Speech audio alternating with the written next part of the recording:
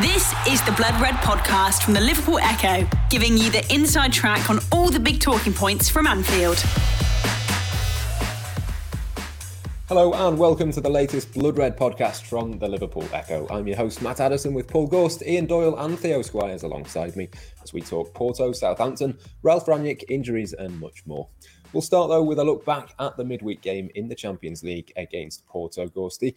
Liverpool didn't need to win it, they did win it, but perhaps the biggest thing from that game was that it doesn't appear that Liverpool have got any more injury concerns.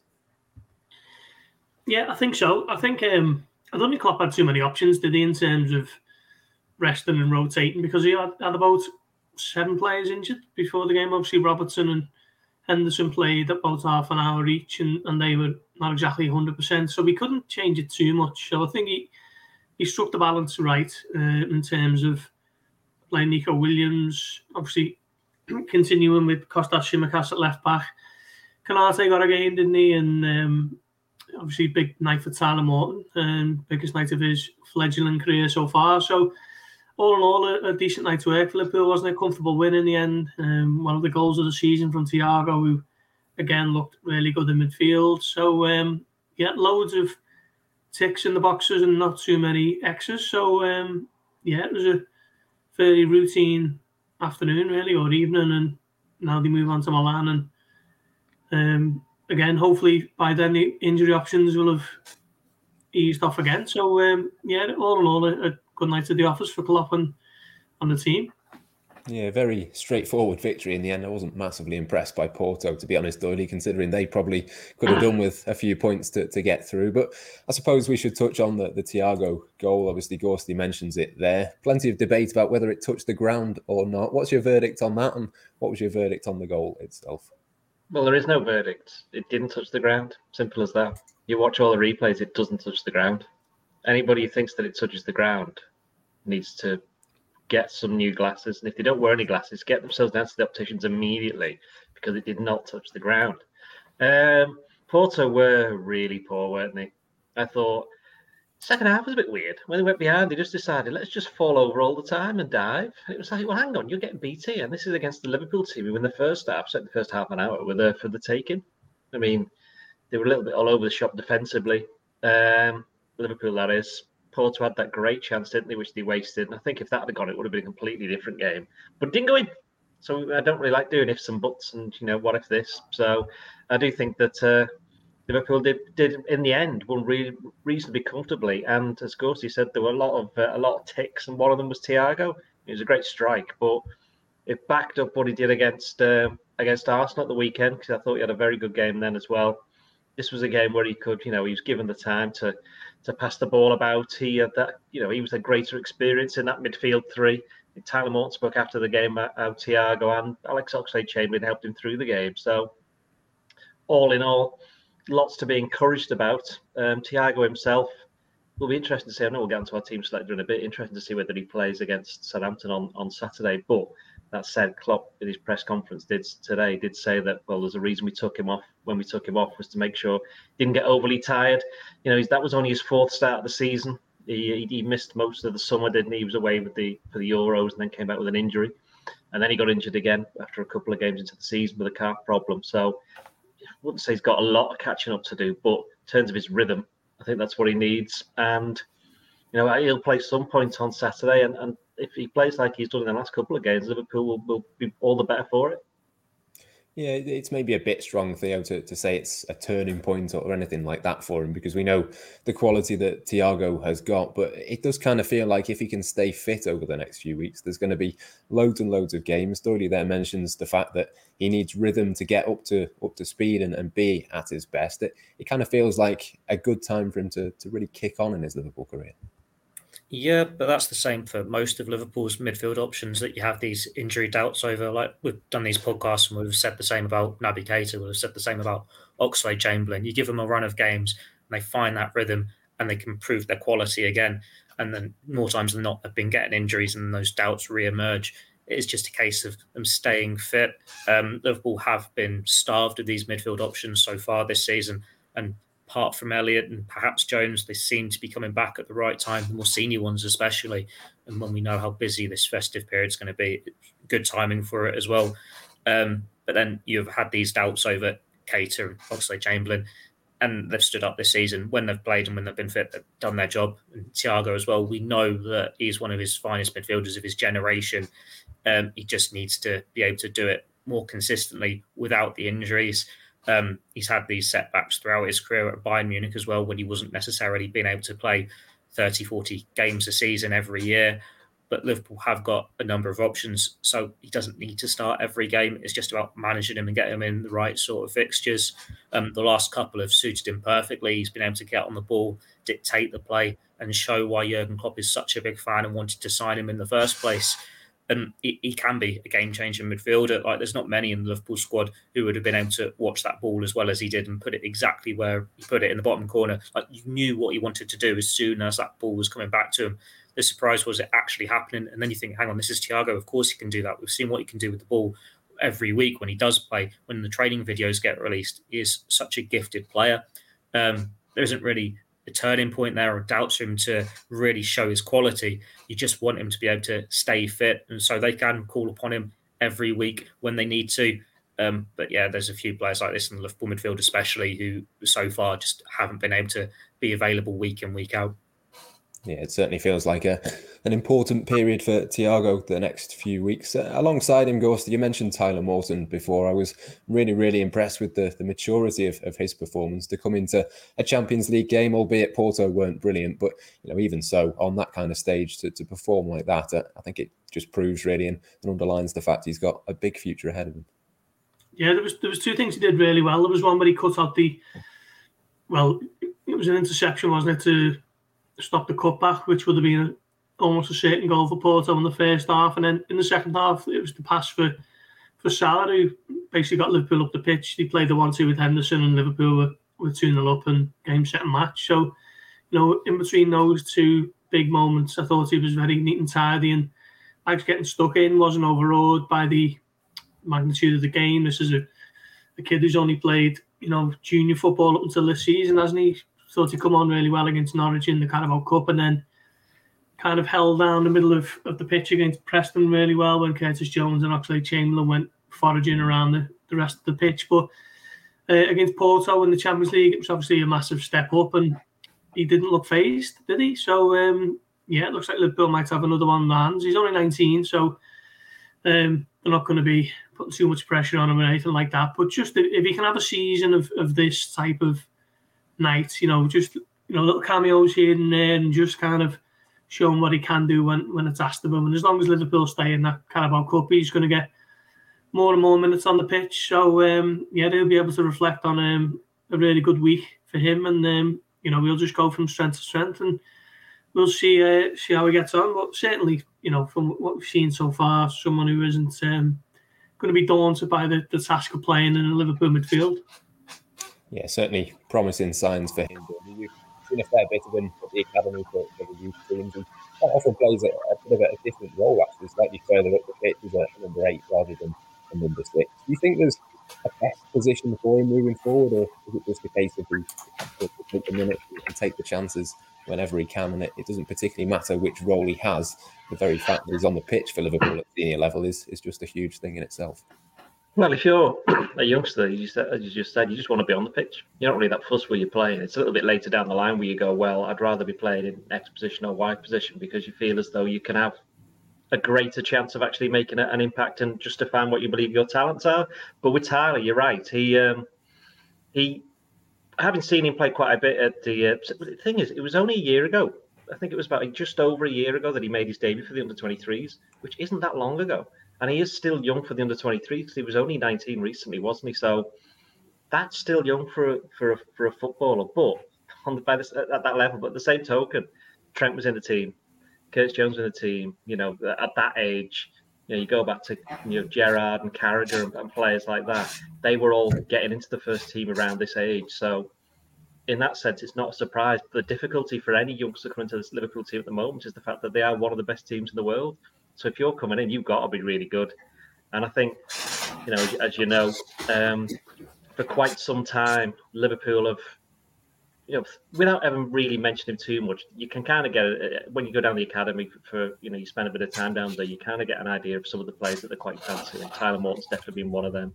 They think that maybe his best position is a bit further forward. I must admit, I'm surprised seeing him playing quite so well as he is doing in that defensive midfield role. Although technically, it's not quite the same as like a Fabinho role. He's not quite that pure a defensive midfield. I think that when he's been playing, the midfield's been shuffled around a little bit to kind of help him out in that sense. But overall, he's somebody who I think personally he's more of a Jordan Henderson type of midfielder in the sense that he can do like a bit of everything. He can do. Whereas you look at someone like Steven Gerrard and you go, quite clearly he's a lot better going forward than he is defensively, even though he did play, right back for half a Champions League final. But you knew that his best position where he needed to be was further up the field. I think with Tyler, he could play anywhere in that engine room. I do think, though, if he gets an opportunity, certainly later in the season, or possibly in the next few weeks, as Ghosty said, if they get through in that Carabao Cup, you think he'd be playing against Leicester. If they get through, there's a two-legged semi-final in January where Salah, Mane and Keita aren't going to be around. So that'll be very interesting to see where he ends up playing there, how seriously Liverpool take it. It's a bit further down the line, but if they can get him playing a little bit further upfield, he'll be able to maybe see what he's all about. But for him at the moment, that position is perhaps easier because you perhaps don't have to get the same relationships with the players quite as far in front. But as we know with Liverpool, it's all about building those relationships. From that position, he can ride a little bit more in his midfielders, just give the ball to Thiago, Oxlade-Chamberlain, whoever's playing with him, and then they can do the rest. But as Ghosty said, he's got that range of passing, and he put that great, long field pass over the top for Salah to chase, and ultimately that led to the second.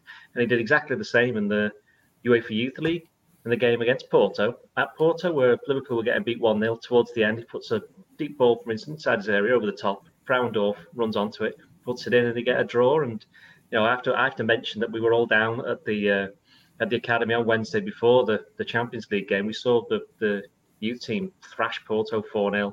Very good performance, and they've given themselves a great chance of getting through to the knockout stage of that competition as well. The Blood Red Podcast from the Liverpool Echo. Yeah, absolutely. Plenty of promising signs for Liverpool across all age groups. Well, Theo, we've spoken about two of the three midfielders. We'll finish with the third one, Alex Oxlade-Chamberlain. I think it's been a decent couple of weeks for him. He seems to be getting into a bit of rhythm and a bit of form himself. But I suppose, again, that the caveat to that is similar to Thiago. It's just a case now of continuing that for him. Yeah, he's had a good start to the season. I think he's the only one of Liverpool's midfielders to not have actually picked up an injury yet. Touch wood, that stays the same. The only game he missed was when his partner gave birth, so had to be there for that. But yeah, he's had a few games now, starting games in a row, and we're starting to see the old Alex Oxlade-Chamberlain again. Not everything he's trying is coming off, but there's that hard work there. He's pressing defenders. He's winning the ball back. He's got that urgency about him to bring the ball forward from midfield, try and create something, whether it's a shot on goal or link up with the other players ahead of him. And he's managed to fill that gap on the right-hand side, linking up with Salah and linking up with Trent. It suits him, doesn't it? Because he's played out wide himself, both as a wing-back and as in a front three. And he is a player, if he can stay fit, will be important for Liverpool this season. We know they're going to lose Salah and Mane for the Cup of Nations. So, he could be an option there in that front three, either out wide or as this false nine that they actually did play him for briefly when the substitutions were made in midweek, and they've spoken about before that he is there as an option. He is a talented player. We've seen it before. He just needs to get this run of games. And he's unfortunate that with the injuries he picks up, it's not the same as Naby Keita, where it is just a setback, these small little niggles that keep him out for a few weeks every so often. When he seems to get an injury, it's one that will keep him out for a few months. And he's had 2 or 3 in his Liverpool career. And when they come about, he's then on the sidelines and it's harder to get back in. Like last year, it was a time where Liverpool couldn't really rotate because they had all the injury crisis in defence. So it was just stick with what you trusted to get you over the line. And he was just this bit part role off the bench. But we've seen before, when you give him games, he can make a difference. Like that's when he enjoyed his best form of his Liverpool career in that first season. We'll remember that stunning goal against Manchester City in the Champions League. There's been plenty of transfer rumours about his future so far this year. His contract's up in 2 years' time. He's almost at that extent where he's playing for his Liverpool future here. But he could easily be one of those players that might want to look on to move on in the summer Can he raise funds where he has an eye on being in the England squad for the World Cup when he thinks he's deserving of more regular game time? But he loves it at Liverpool. He's a very popular player in that squad, and he's a valuable player in that squad too because of his versatility, because he can play so many roles. And he is silencing the doubters here because it wasn't a case of injury has finished him off. When he's had these games, he's showing that he can still do a job. It's just whether he gets those opportunities when everyone is fit. Like if you've got Keita fit, Thiago fit, Fabinho fit, Henderson fit, Elliott, Curtis-Jones, where does Oxlade-Chamberlain fit in Jurgen Klopp's pecking order? You'd imagine he'd probably be getting limited game time there. But at the moment, he's doing what you want from him. He's doing what managers are asking for him, and that's all you can really expect from him. He's certainly stated his claim over the last couple of weeks, and he's doing a good job. Yeah, it'll certainly be interesting to see whether or not he plays at the weekend, but we'll come on to that shortly. Just before we do move on from Porto, Doyley, I'll come to you on this one, on Ibrahima Konaté's performance. I think you gave him a 5 in your player ratings, correct me if I'm wrong. It maybe wasn't the best performance from him, but I suppose it's one of those that it is quite hard to come into a game when it doesn't matter, and Porto are a bit strange, and it certainly isn't something that we should judge him on long term. No, I mean the rest of them managed it.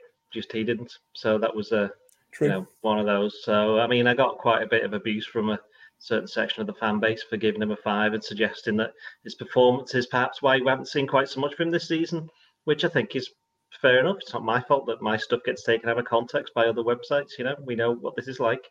Pretty sure they won't be putting that on their website. Anyway, Konaté. I mean, I'm personally speaking, I'm not worried about it. And I know, as I said before, getting to the team selector, I reckon he's playing against Southampton. I reckon he'll play against Southampton because did well against Man United. Can't really judge him on, I think it was Norwich away, wasn't it, his first game?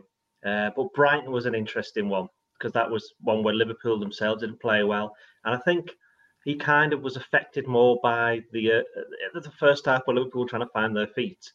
I think he was still trying to find his. Whereas other players were confident in their own game. He's still trying to work out his with Liverpool. So he had that double impact of what was going on. And he was, said that early goal, he was a bit lucky. It was his mistake that it came, early chance, I should say. What should have been a goal. It came from his mistake. And there was one or two other things where he looked a little bit slow, a little bit off the pace. That's not to say he's slow, he hasn't got any pace. It's just that he seemed a bit hesitant, a bit nervous, a little bit unsure. A bit better second half. And I think possibly Matip helped him in that respect. And certainly the fact that the midfield got a bit more to grips with the game and the fact Liverpool winning 1-0. And as you said before, Porto weren't very good. That also played into the hands. I mean, Porto, for a team that I think I'm right in saying that when they got beat by Liverpool, since then they've won every league game in Portugal. And they didn't lose any of their group games, either the two of them. Did he play? Milan wasn't home and away. I think they got a win and a draw. So I think they came into the game with a lot of confidence. And you could see that in the first 20, 30 minutes, they kind of went for it. And that may have been a slight issue for Konaté because he's not kind of been used to coming up against that with Liverpool because, Brighton, for all intents and purposes, in that first half didn't go for it. United certainly didn't. They didn't have anything. And Norwich didn't. So it was something different for him. As I said, I think, there's nothing to worry about long term at all. Not to worry about at all. He's only 22. He's got loads more. They'll need him over these next few months because if Joe Gomez, we don't know when he's going to be back. Nat Phillips isn't getting much of a look in, so it does look as though the 3 defenders at the moment are going to be on rotation: are Konaté, Matip, and Van Dijk. So, Matip isn't going to play 3 games in a week, I don't think. Van Dijk, they're trying to make sure that he doesn't either, or certainly limit them. So he's going to be playing his games, and he's only going to get better. Yeah, certainly be interesting to see if he does start on Saturday. Just before we do move on to Southampton, though, we'll have a quick word on Manchester United because, of course, Ralf Rangnick, it looks like, is going to be heading there, Gorsty. We spoke a fair bit on Monday's podcast about them getting a succession of decisions very wrong, but Jurgen Klopp, full of praise for Rangnick, as you might expect. Does this kind of feel to you like one that they have finally made a sensible decision, a sensible managerial appointment? Does a bit, doesn't it? Which is quite unnerving because it's the last thing you expect from the Manchester United hierarchy to be making smart, intelligent football decisions because it's something that they haven't really done too much of over the last 3 years, aside from just buying players who were probably obvious names that any football fan in world football would have been able to pluck out of a hat. So yeah, I mean, I'm not too au fait with Rangnick's work, but I know he's someone who, not necessarily a manager per se, he's more of a figurehead in terms of director of football, sporting director type personality who has got contacts throughout Europe and throughout the world and can utilise them to help teams. I mean, what he's done with the likes of the Red Bull Football Group, he's turned them into, quite significant names, hasn't he, in European football? You think of Salzburg and the players that they've been able to produce in recent years, and obviously Leipzig have only been around since about 2009, is it? Something like that, and they were Champions League finalists in 2020, and I'm got a clue about what he's done with Lokomotiv Moscow, but certainly someone who's highly regarded in the game, and Klopp was speaking highly of him today at the AXA Training Centre. He was saying that he's someone who is very committed to the pressing style, and he was one of the early kind of people who were pushing this idea of pressing as a group, and it's very much a tactic that he likes to work with. And if you look at United, that's something that they certainly need to improve on. It's not going to happen overnight because, it just doesn't work like that, does it? But certainly, teams are playing through United at will, certainly through the midfield, and you've got the likes of Ronaldo not really closing down and pressing from the front, and that has been one of the issues that they've had to wrestle with all season. So let's see how he gets on. It will take him a while to get up and running, but certainly a step in the right direction as far as United are concerned. And I was a bit surprised by it, to be honest, because I just expected them to do something silly and just bring in a name for a name's sake, as they tend to do more often than not these days. Yeah, it'll certainly be interesting to see how Cristiano Ronaldo gets on in a high-intensity, high-pressing environment, Theo. But as Gorsty said, it will take a bit of time for Rangnick to get his players up to speed with what he wants to do. How much of a difference do you think this will make this season for Manchester United? Do they suddenly become a threat at the top, or is it just a case of pretty much they'll carry on as they are for the time being and just sort of see where things stand? No, not really worried about this little club in Manchester, to be honest. It's an interim manager, isn't it? It's only a few months he's going to be in charge. It's steadying the ship, and then you'd imagine they're going to go for a bigger appointment. I think they were saying that he might be a consultant for them for 2 years after that. That was part of the deal that he's supposedly signing. Yes, he'll steady the ship. I suppose it's similar to Guus Hiddink when he had his couple of spells as interim at Chelsea. We think that's a respectable name. He's got a good CV and he does better than his predecessor, but it's not really taking him on to that next level. It's just making sure they don't miss out on Champions League football before passing on the baton.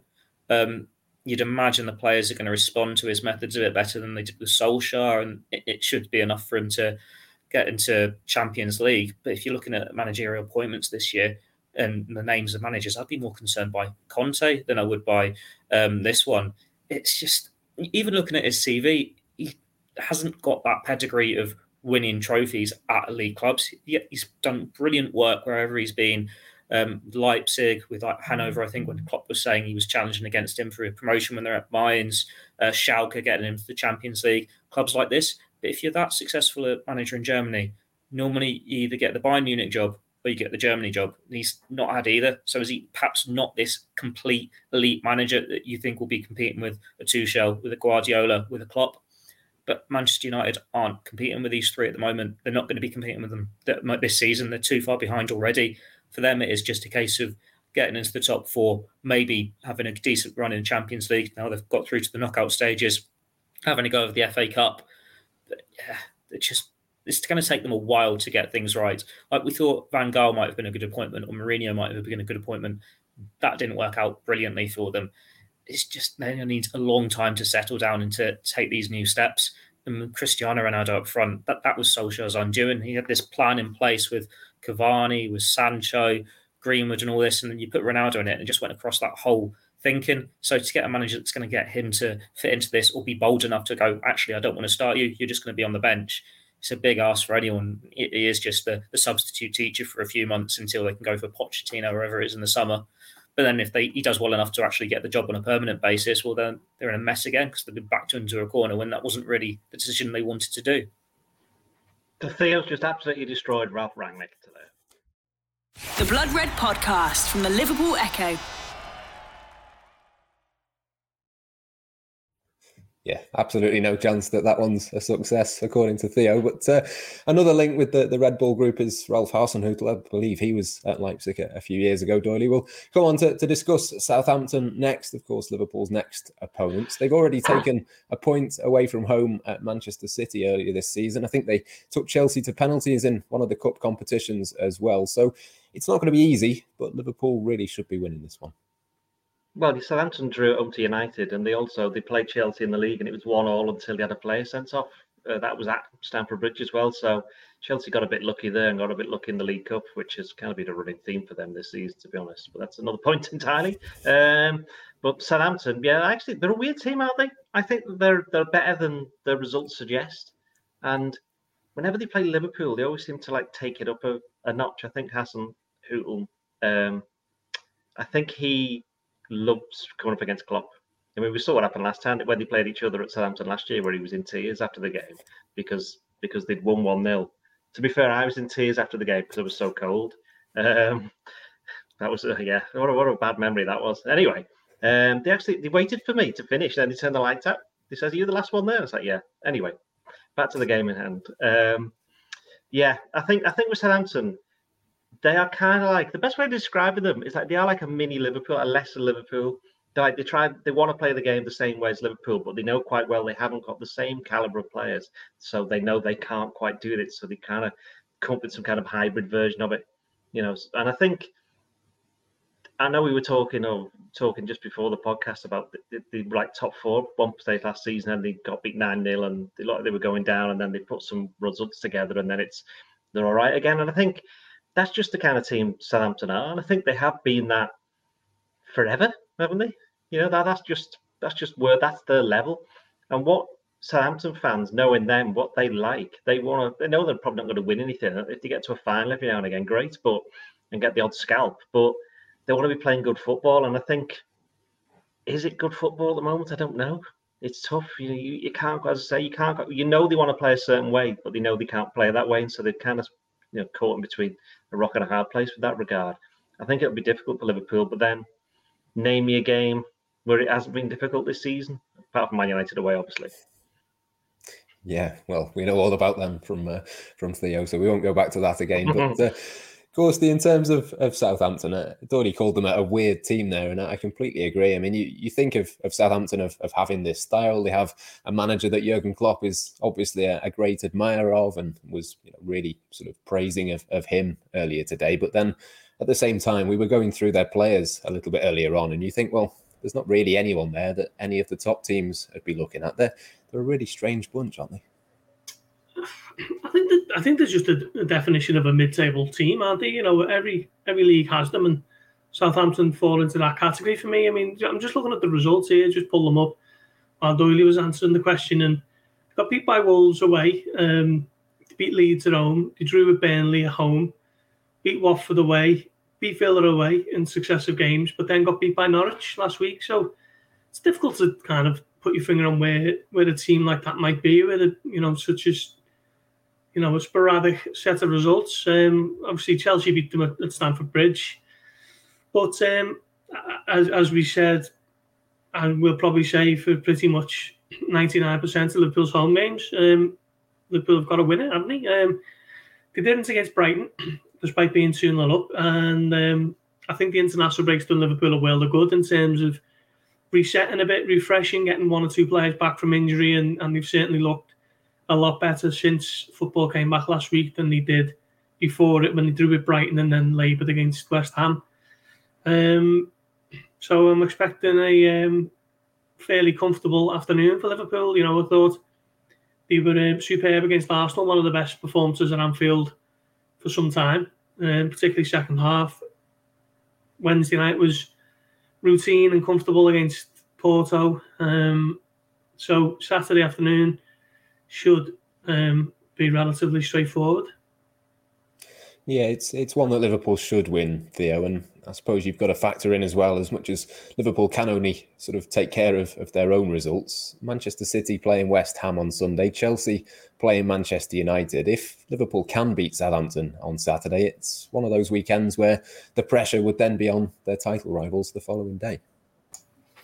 Yeah, it would, but there's going to be many twists and turns still to go in this title race, and it's one where, like you said, Liverpool have to just focus on their own results. There's already that little bit of a gap forming, but then Southampton have they've done well against these big teams, like they got a draw with Man City, done well against United. There are going to be surprise results this season, like Burnley drew with Chelsea a couple of weeks ago.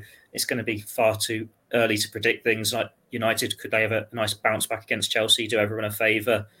Liverpool just got to focus on doing what they can do best, and like what we're seeing from them this season, scoring 2-3 times every game. Well, you look at Southampton, and they're a side that's missing Danny Ings up front. Like they've only scored, I think, more than one in 2 games, and both those ended in draws to Burnley and Newcastle. The times they've won, it's just been 1-0, ignoring a comfortable 8-0 against Newport County in the League Cup, but we can write that off, can't we? Lower league in the League Cup for the games that really matter. He's destroying non-league teams now. What's going on here? Not non-league, lower league. Lower league teams. So in the context of a Premier League title race. Whatever. But yeah, Southampton are a team in transition, aren't they? Like a few years ago, Liverpool would have been plucking their best talent left, right, and centre. The rest of the Premier League would have been doing the same, and they were challenging for Europe. And then they've got to the point where their last stars have moved on, like Højbjerg went to Spurs, Danny Ings has gone, and it's like, well, what do they do now? Like they're going for these younger talents like Livramento, really good player, Salisu. You think, well, this could be a good time for Southampton in 2-3 years, but it's about getting that balance right, because they've still replaced Ings with Adam Armstrong, who was prolific Championship goal scorer, but he's a bit of a slow burner to get back into the Premier League. He scored a couple and he's not quite exploded onto the scene yet. It takes time. Exact same thing happened to Che Adams when he moved up to the Premier League. Got some good players there, but there are others you thinking, well, they're not long-term Premier League players. They're not going to take you to the next level. They're just this mid-table standard. But then these teams, when they're playing against the Liverpool and Manchester City, they can find this new level. They can pull up a shock. I can write Southampton off and say, they're not going to score many goals because they've not scored many goals this season, and they'll go and win 2-0 at Anfield with Armstrong and Adams scoring. Liverpool just need to be at their best and do what they've been doing for the majority of the season, taking their chances, Mohamed Salah scoring goals, Jota, Mane scoring goals, and make sure that this one isn't an upset, because if they win these sorts of games, especially at home, all season long, then they're going to stay in a title race. The Blood Red Podcast from the Liverpool Echo. Just before we finish then, let's pick our teams for the game. Alisson will be back in goal, Ghosty, but do you want to talk us through your back four? Probably a couple of different decisions to be made, even though Jurgen Klopp was absolutely definitive over the left-back situation earlier on. Yeah, I think he was definitive in his point that Andy Robertson is not some busted flush, which I certainly agree with. I think people have been too quick to want Tsimikas playing and Robertson to be dropped this season. I really do. I think Robertson hasn't been great against Bournemouth in particular, against Brentford in particular, and Brighton, but I still think he's a top-class left-back. So if he's anywhere near 100%, let's have him in there. Trent will come back into the right-back slot, won't he? And then it's your centre-backs. And I think Van Dijk will come back. It's just a question of whether he gives Matip another game, second game of the week, or whether he puts in Konate. I agree with Doyle. I thought Konate was a bit shaky actually on Wednesday night, particularly for that chance for Otavio when he got a course under his feet and the counter attack was on. So I'm going to leave Matip in there. He hasn't been injured this season, I don't think. So Matip and Van Dijk, and I'm going to bring back Robertson on the left. We all know what's going to happen now. Matip's going to go off injured at some point. But Doyle, who are you going to go for? Well, I've given it away. Konate and Van Dijk, Robertson and Trent.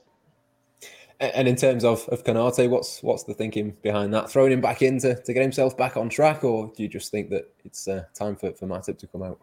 I think it's a bit of both. Matip, there's no point risking him. He's fit, although Ghosty seems to be trying to get him injured. And then with Konate, he's playing again inside 3 days. He'll have a much better game because he'll be alongside Van Dijk. It'll be good for his confidence. Let him play.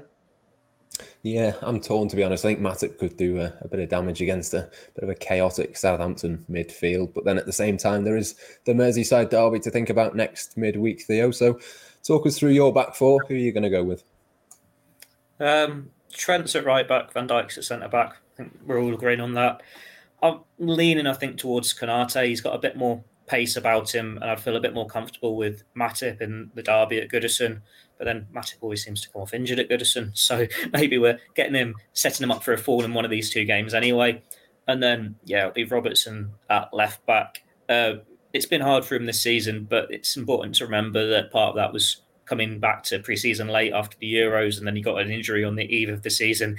He's almost been playing catch-up the whole time. He's not had a moment to catch his breath and find some form because they haven't really been able to train much because it has been these 2 games a week every week. Tsimikas has done brilliantly, and that's all you can ask from him, all you can expect from him. Jurgen Klopp's obviously saying, thank God we've got this option when Liverpool haven't had it in the past. But there is going to be a time when Robertson is back to his very best. And you'd like to think against Southampton at Anfield, it is a setting for him to maybe have not an easier afternoon, but fine form. It's going to be a game where he can have opportunities to get forward, and he needs to play his way into form somehow. And hopefully this is going to be the one. Yep, absolutely. Let's move on to the midfield then, Ghosty. I'm going to go Fabinho, Henderson and Thiago, but I suppose at least one of those would come off after an hour in my scenario with Wednesday night in mind. But do you think there's an argument for Oxlade-Chamberlain to stay in? Is there anybody else that you'd put in there? I don't suppose there is. There's not really anybody else fit. No, I don't think there is. I don't think... I think the only thing that would keep Oxlade-Chamberlain out is the fact that he's played a lot of football for someone who typically doesn't. But I also think that it's been too long that Liverpool fans haven't been able to see what many would suggest is their best midfield on paper. Thiago, Fabinho and Henderson. I think that they've only started 2 games together, possibly 3. Certainly nowhere near as many as you would have thought when Thiago signed. So, let's go with that as a 3. And then if needed, maybe Henderson or Thiago can have a little bit of a rest for Oxlade-Chamberlain. But, I'm going with you, Matt. Same midfield 3. Yeah, Fabinho and Henderson seem almost certain to start, Doherty, given that they didn't start on Wednesday. But are you going to go with Thiago as well, or what's your thinking for this one? Fabinho, Thiago, Oxlade-Chamberlain. Interesting. Because saving Thiago for Wednesday? Oh, Thiago's playing? Sorry. It's Henderson that's been then kept out, yeah. I think Oxlade-Chamberlain obviously used to play for Southampton, so I think he'll be quite keen to play. So I think, you have to sometimes bear that in mind. He'll be desperate to get a game in there. I think if it doesn't go particularly well, don't forget there's Milner. I know he's only just come back, but he booked himself a midweek off, saving himself a trip to Milan towards the end of the game. He knew exactly what he was doing there, didn't he? He's not soft. He must have been before then. He must have been just gone, I don't really like it that much, and just gone, can't be bothered. But yeah, I think we'll probably see Milner at some point. I wouldn't, I don't want to get too far, but I wouldn't be surprised if Milner played in the derby either. But, we'll deal with that next week. But for the moment, I'm going to go with Fabinho, Thiago, Oxlade-Chamberlain. Theo, who are you going to go with? I'm leaning with Doyley again. The Oxlade-Chamberlain ex-club factor for me swings it for him. He's in good form. We saw what he did against Arsenal, so he can face another former club and hopefully have the same impact. I think he's done well against them in the past, hasn't he? He scored, was it the title-winning year at Anfield in the 4-0? I'd keep Thiago in. I think it's a game that would suit him. And then it's whether I go Henderson or Fabinho as the number 6. Like I said, leaning towards Doyley's thinking, save Henderson for the derby.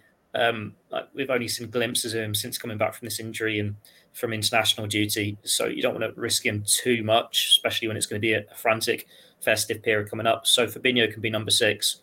Henderson can come on after 1 hour, and then he can start the derby and lead them to hopefully a rare Goodison victory. We've not had a few of them for a few years. Yeah, good to have a few options in there. There's a couple of options in the front line as well, Ghosty, but I'm going to go Salah, Jota and Mane. I didn't think Minamino was particularly brilliant. He didn't do anything dreadful on Wednesday night, but probably an opportunity missed for him to stamp a bit of a mark.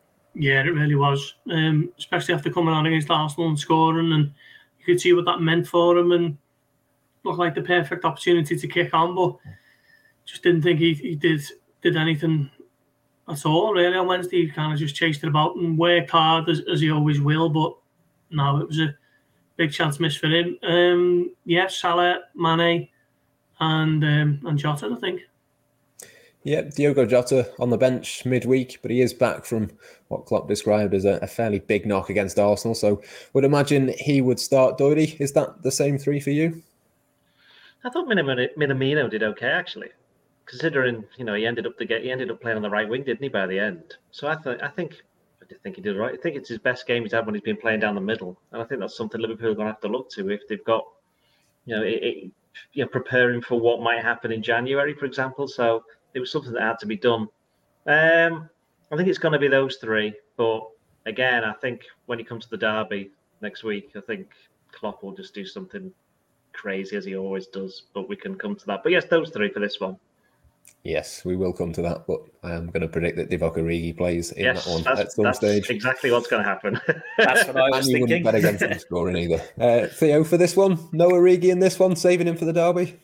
I don't think he's actually scored at Goodison before, but yeah, let Somnary shirt Divock against Everton, and it can be Mane, Salah, Jota for this one. I don't think Minamino did too bad. You'd like to see him get a goal to his name. It was an opportunity for him, but he's played in a lot of different positions when he's coming on for Liverpool. At least he's making an impact. He had a few runs down the wing where he was winning corners or getting crosses in. It'll be needed in January, and it's just about getting him and Origi minutes as they go along ahead for January. But this isn't going to be one of them. You've got Salah fit, you've got Mane fit, you've got Jota fit. Start the three of them and get the job done. Yep. Yes, indeed. Get the job done, then make a few changes ahead of Wednesday. That will be the idea for Liverpool. I'm going to predict a 3-0 victory, so I think it might just about happen as well. Ghosty, how do you reckon it might play out? Yeah, I think it might be a fairly comfortable afternoon. 3-1. 3-1. Doyley, are you equally as positive? You just said then that you predict a 3-0 victory and you think it might just about happen. It's like, well, surely all of your predictions you think are happen, because why would you be predicting them then? No, what I meant might happen was what I said before. That was that they'd go a couple of goals up and be able to make changes. All right. Okay. Fair enough. Yeah, you just dug yourself out of that one. I think 2-0. 2-0, but it will be tougher than people are thinking. 2-0. Theo, are you also going for a 2-goal victory? Well, I was thinking 3-0 and then you said it, and I was thinking 3-1 and Ghosty said it, and I was thinking 2-0 and Doyley said it. So for the sake of variety, should I just bring 7-1 back? That's been done against Southampton before, hasn't it? What about the famous Christian Walsh 8-0 against Sunderland shout from many years ago? Which, a famous prediction there that, funny enough, that wasn't correct. I will stick with a 3-0. Oh, I thought you were going to go for a 7-1 there. Never mind. Well, on that note, we will finish the podcast. Thank you very much to Paul, to Ian and to Theo for joining me. We'll have all of the coverage across the Echo, Liverpool.com and Blood Red over the next couple of days. We'll be back on Monday, as we said, as well, to preview the Merseyside derby. And until then, it's goodbye for now. You've been listening to the Blood Red podcast from the Liverpool Echo.